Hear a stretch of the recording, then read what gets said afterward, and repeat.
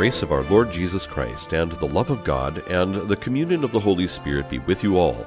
This is Father John Zuhlsdorf and another podcast.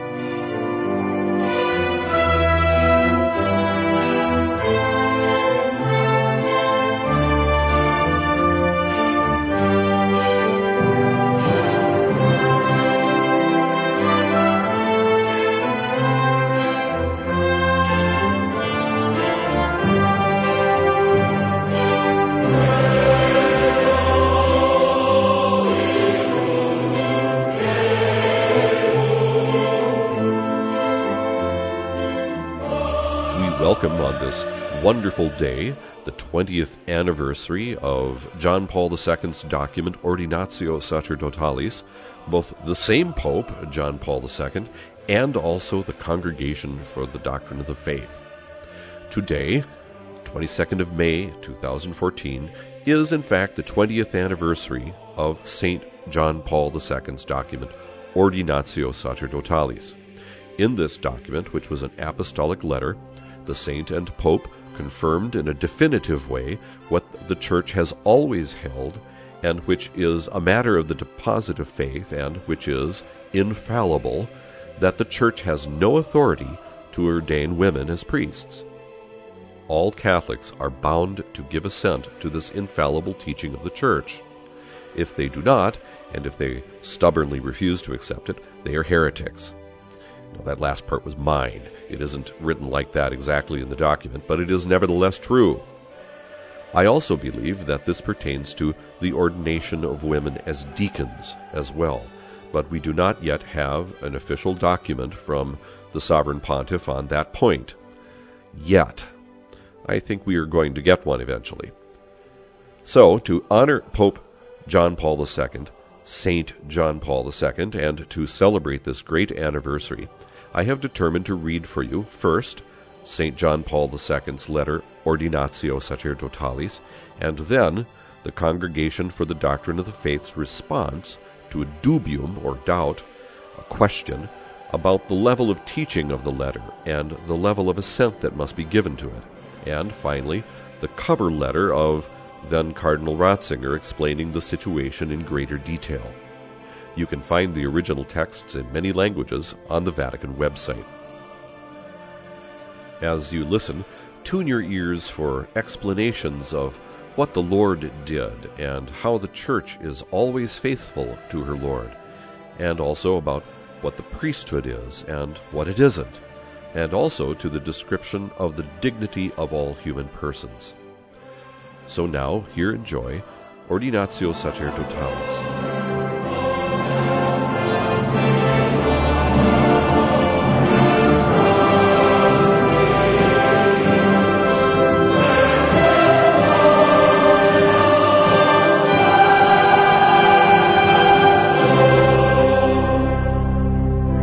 Ioannis Pauli Secundi summi pontificis epistola apostolica de sacerdotali ordinatione viris tantum reservanda. Venerabiles fratres in episcopatu, ordinatio sacerdotalis, perquam munus traditur, quod Christus apostoli suis concredidit fideles docendi, sanctificandi, et regendi, in ecclesia catholica inde ab initio semper solis viris reservata est. Apostolic Letter Ordinatio Sacerdotalis of John Paul II to the bishops of the Catholic Church on reserving priestly ordination to men alone. Venerable brothers in the episcopate, priestly ordination, which hands on the office entrusted by Christ to his apostles of teaching, sanctifying, and governing the faithful, has in the Catholic Church from the beginning always been reserved to men alone. This tradition has also been faithfully maintained by the Oriental churches. When the question of the ordination of women arose in the Anglican Communion, Pope Paul VI, out of fidelity to his office of safeguarding the apostolic tradition, and also with a view to removing a new obstacle placed in the way of Christian unity, reminded Anglicans of the position of the Catholic Church. She holds that it is not admissible to ordain women to the priesthood for very fundamental reasons.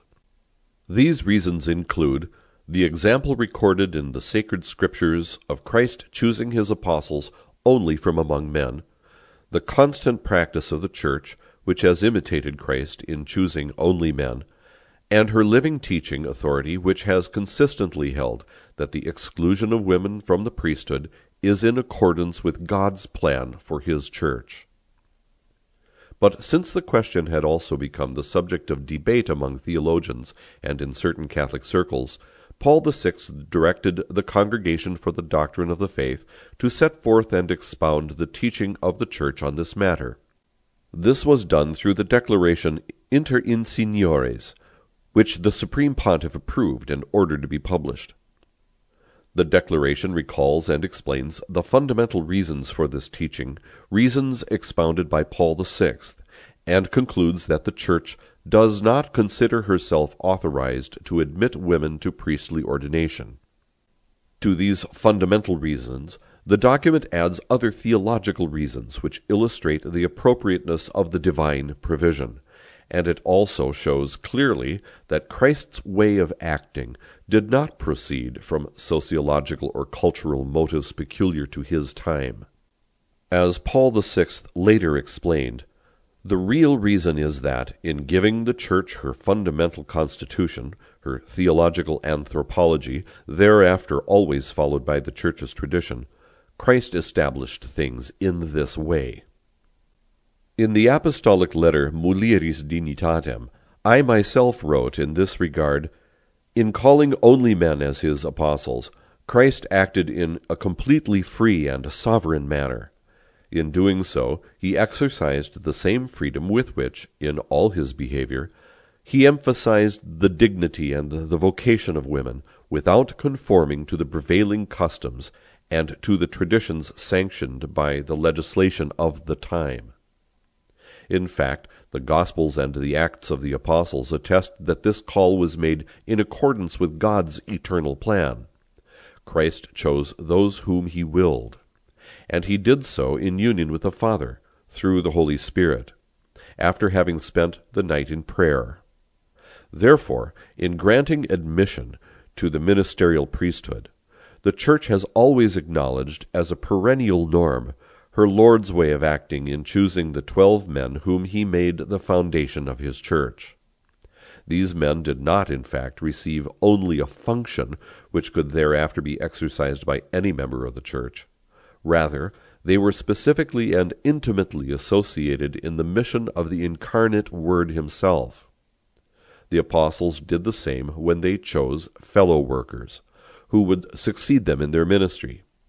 Also included in this choice were those who, throughout the time of the Church, would carry on the apostles' mission of representing Christ the Lord and Redeemer.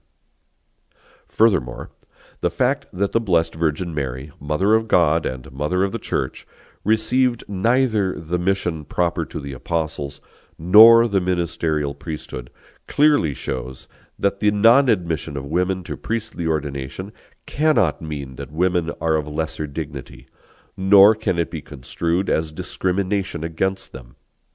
Rather, it is to be seen as the faithful observance of a plan to be ascribed to the wisdom of the Lord of the universe.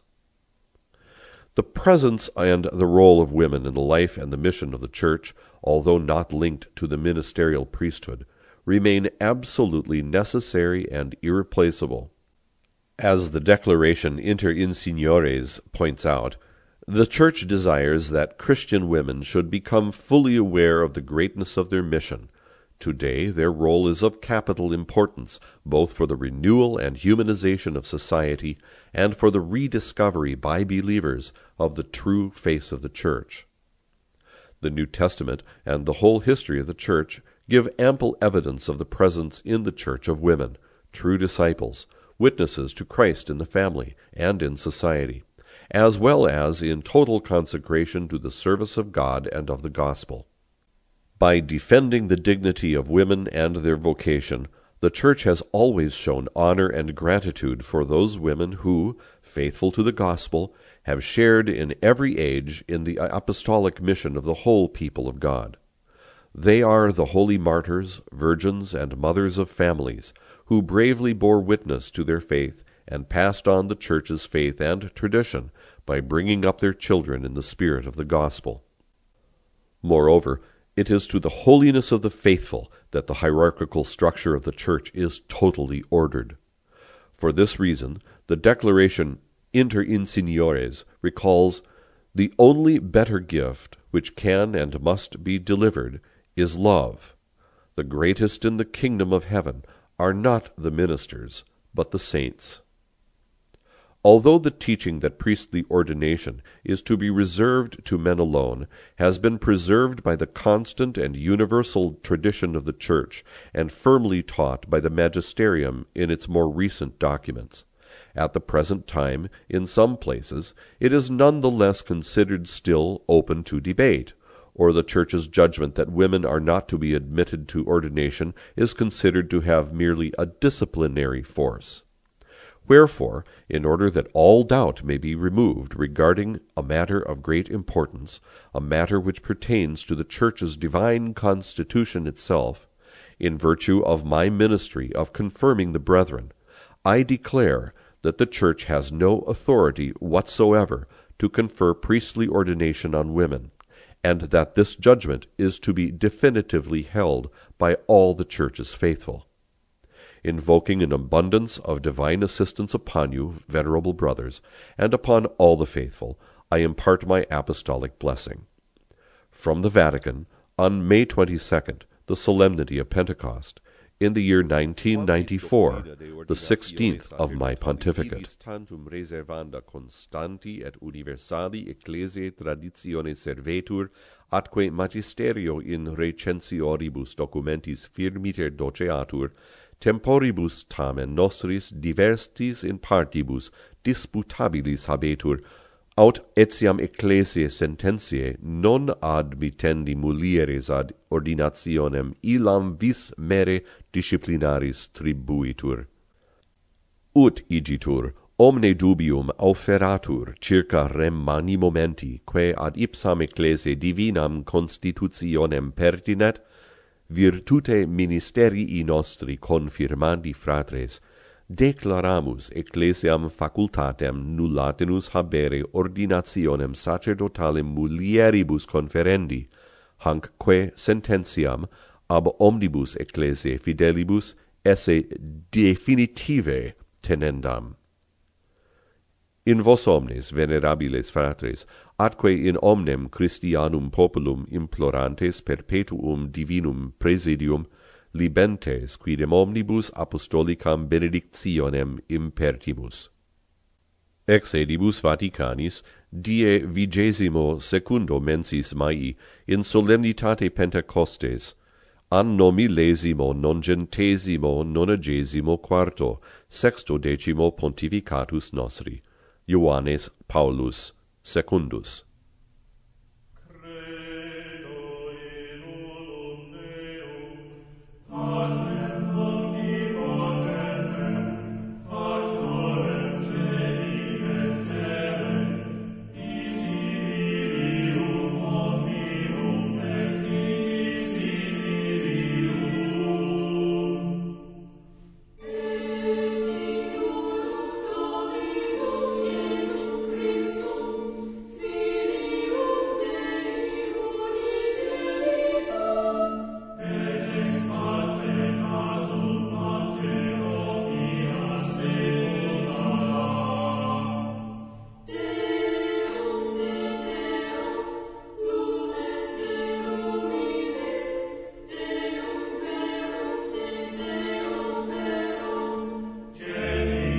Congregation for the Doctrine of the Faith, responsum ad propositum dubium, concerning the teaching contained in Ordinatio Sacerdotalis. Dubium. Whether the teaching that the Church has no authority whatsoever to confer priestly ordination on women, which is presented in the apostolic letter Ordinatio Sacerdotalis, is to be held definitively, is to be understood as belonging to the deposit of faith. Responsum. Affirmative. This teaching requires definitive assent, since, founded on the written Word of God, and from the beginning constantly preserved and applied in the tradition of the Church, it has been set forth infallibly by the ordinary and universal magisterium. Confer Second Vatican Council, Dogmatic Constitution on the Church, Lumen Gentium, 25:2. Thus, in the present circumstances, the Roman Pontiff, exercising his proper office of confirming the brethren, Confer Luke 22:32, has handed on this same teaching by a formal declaration, explicitly stating what is to be held always, everywhere, and by all, as belonging to the deposit of the faith. The Sovereign Pontiff John Paul II, at the audience granted to the undersigned Cardinal Prefect, approved this reply, adopted in the ordinary session of this congregation, and ordered it to be published. Rome, from the offices of the Congregation for the Doctrine of the Faith, on the feast of the Apostles Saints Simon and Jude, October 28, 1995. Joseph Cardinal Ratzinger, Prefect. Tarcisio Bertone, SDB, Archbishop Emeritus of Vercelli, Secretary.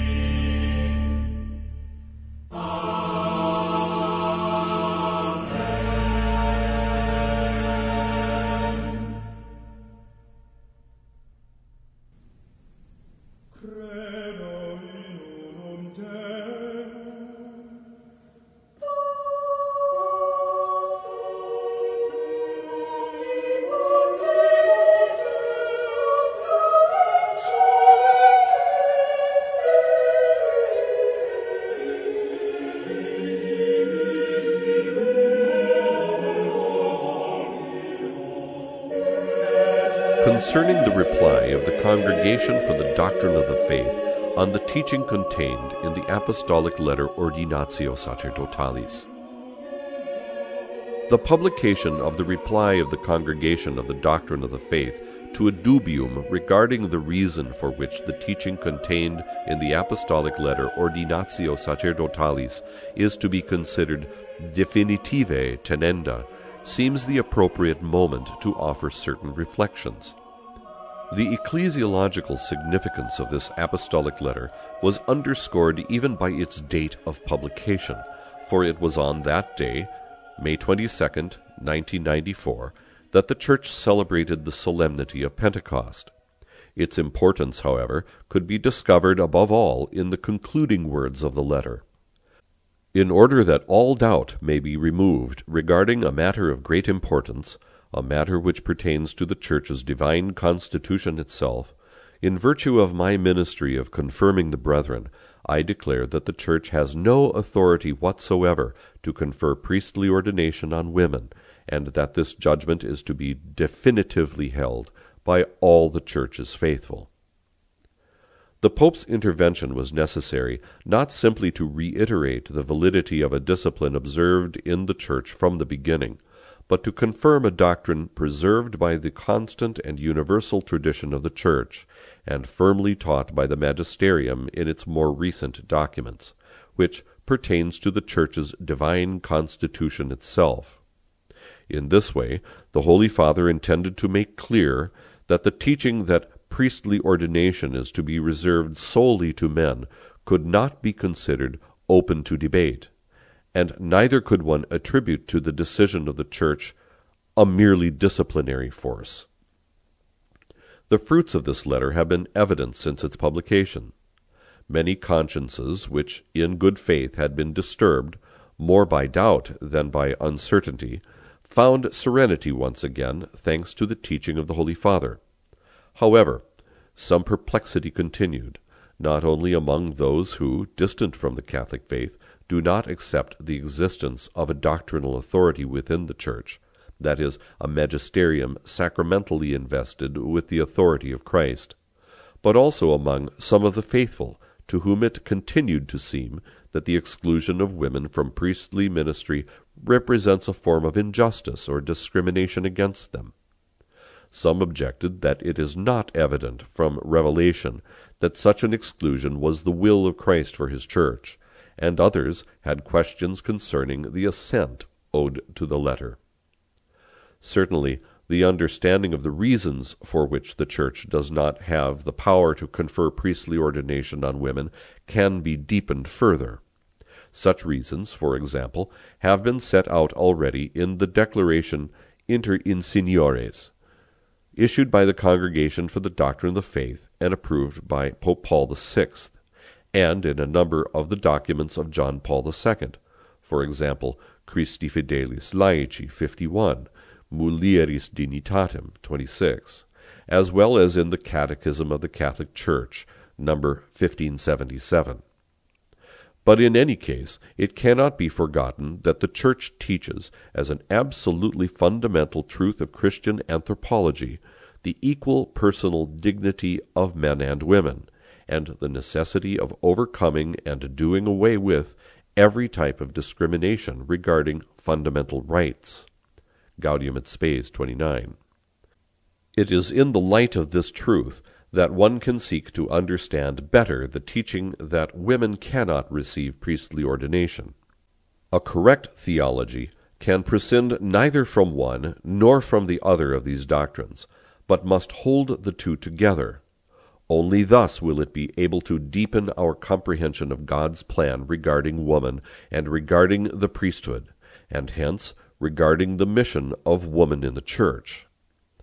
If, however, perhaps, by allowing oneself to be conditioned too much by the ways and spirit of the age, one should assert that a contradiction exists between these two truths, the way of progress in the intelligence of the faith would be lost.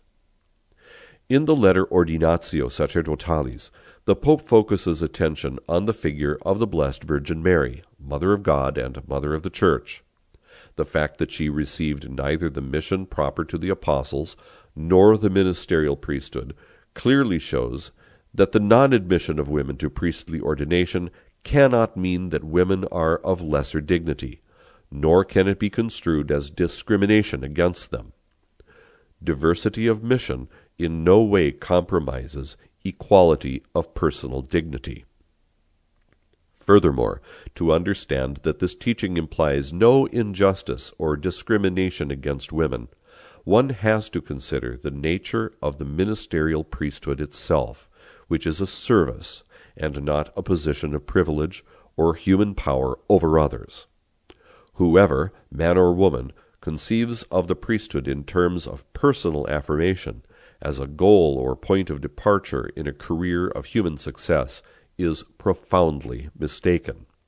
For the true meaning of Christian priesthood, whether it be the common priesthood of the faithful, or, in a most special way, the ministerial priesthood, can only be found in the sacrifice of one's own being in union with Christ in service of the brethren.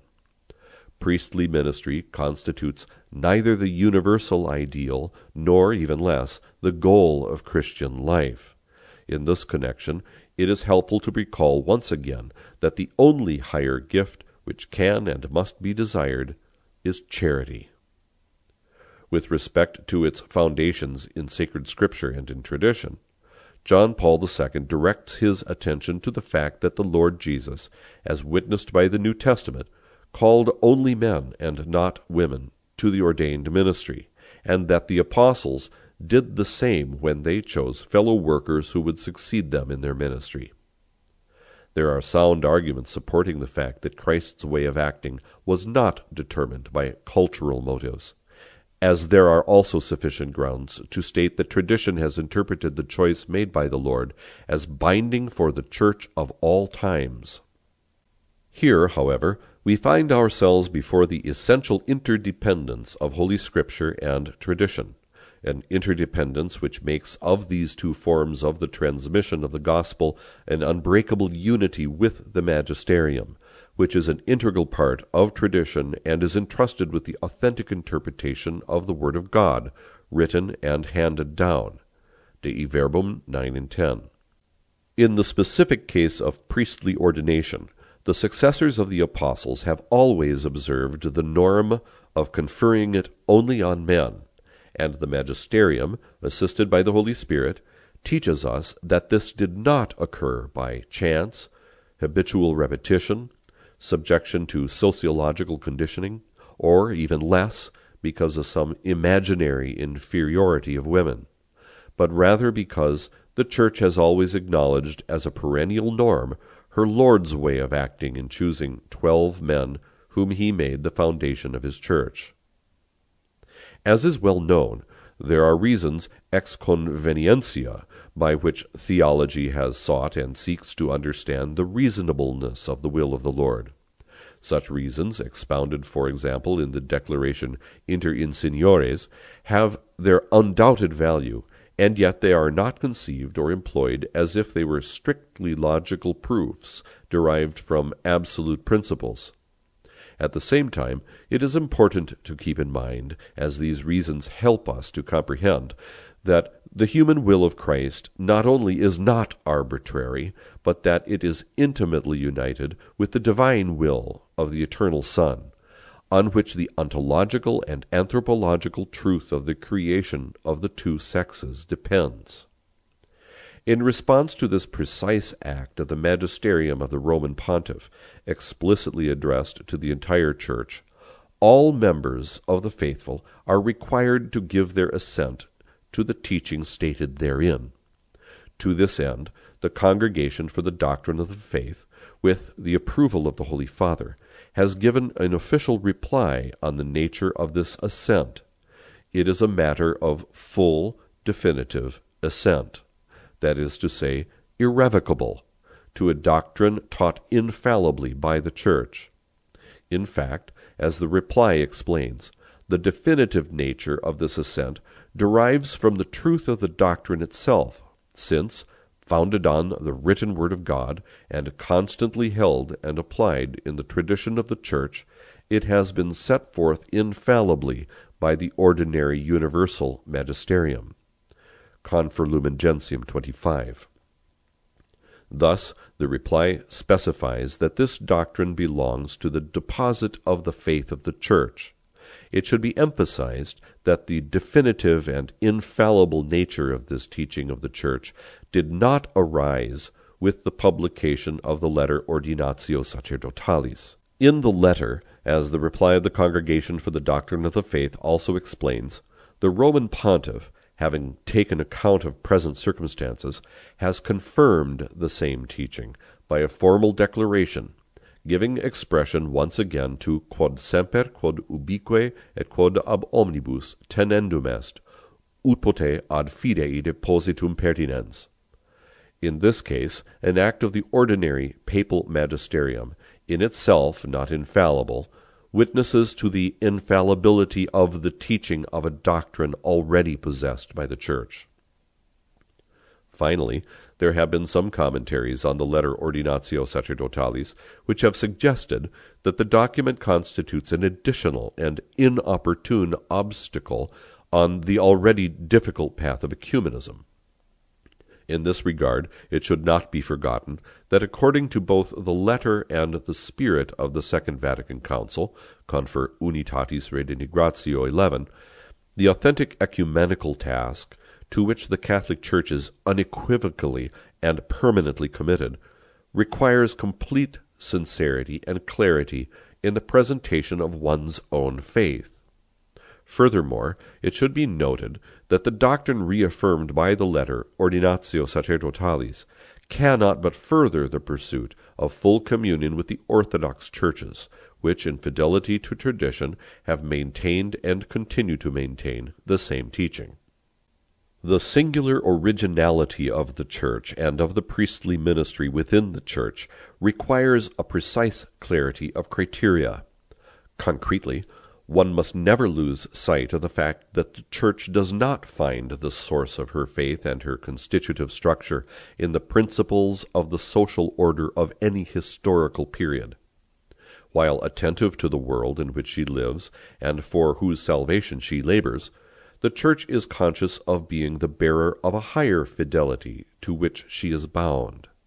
It is a question of a radical faithfulness to the Word of God, which she has received from Christ, who established her to last until the end of the ages. This Word of God, in proclaiming the essential value and eternal destiny of every person, reveals the ultimate foundation of the dignity of every human being, of every woman, and of every man.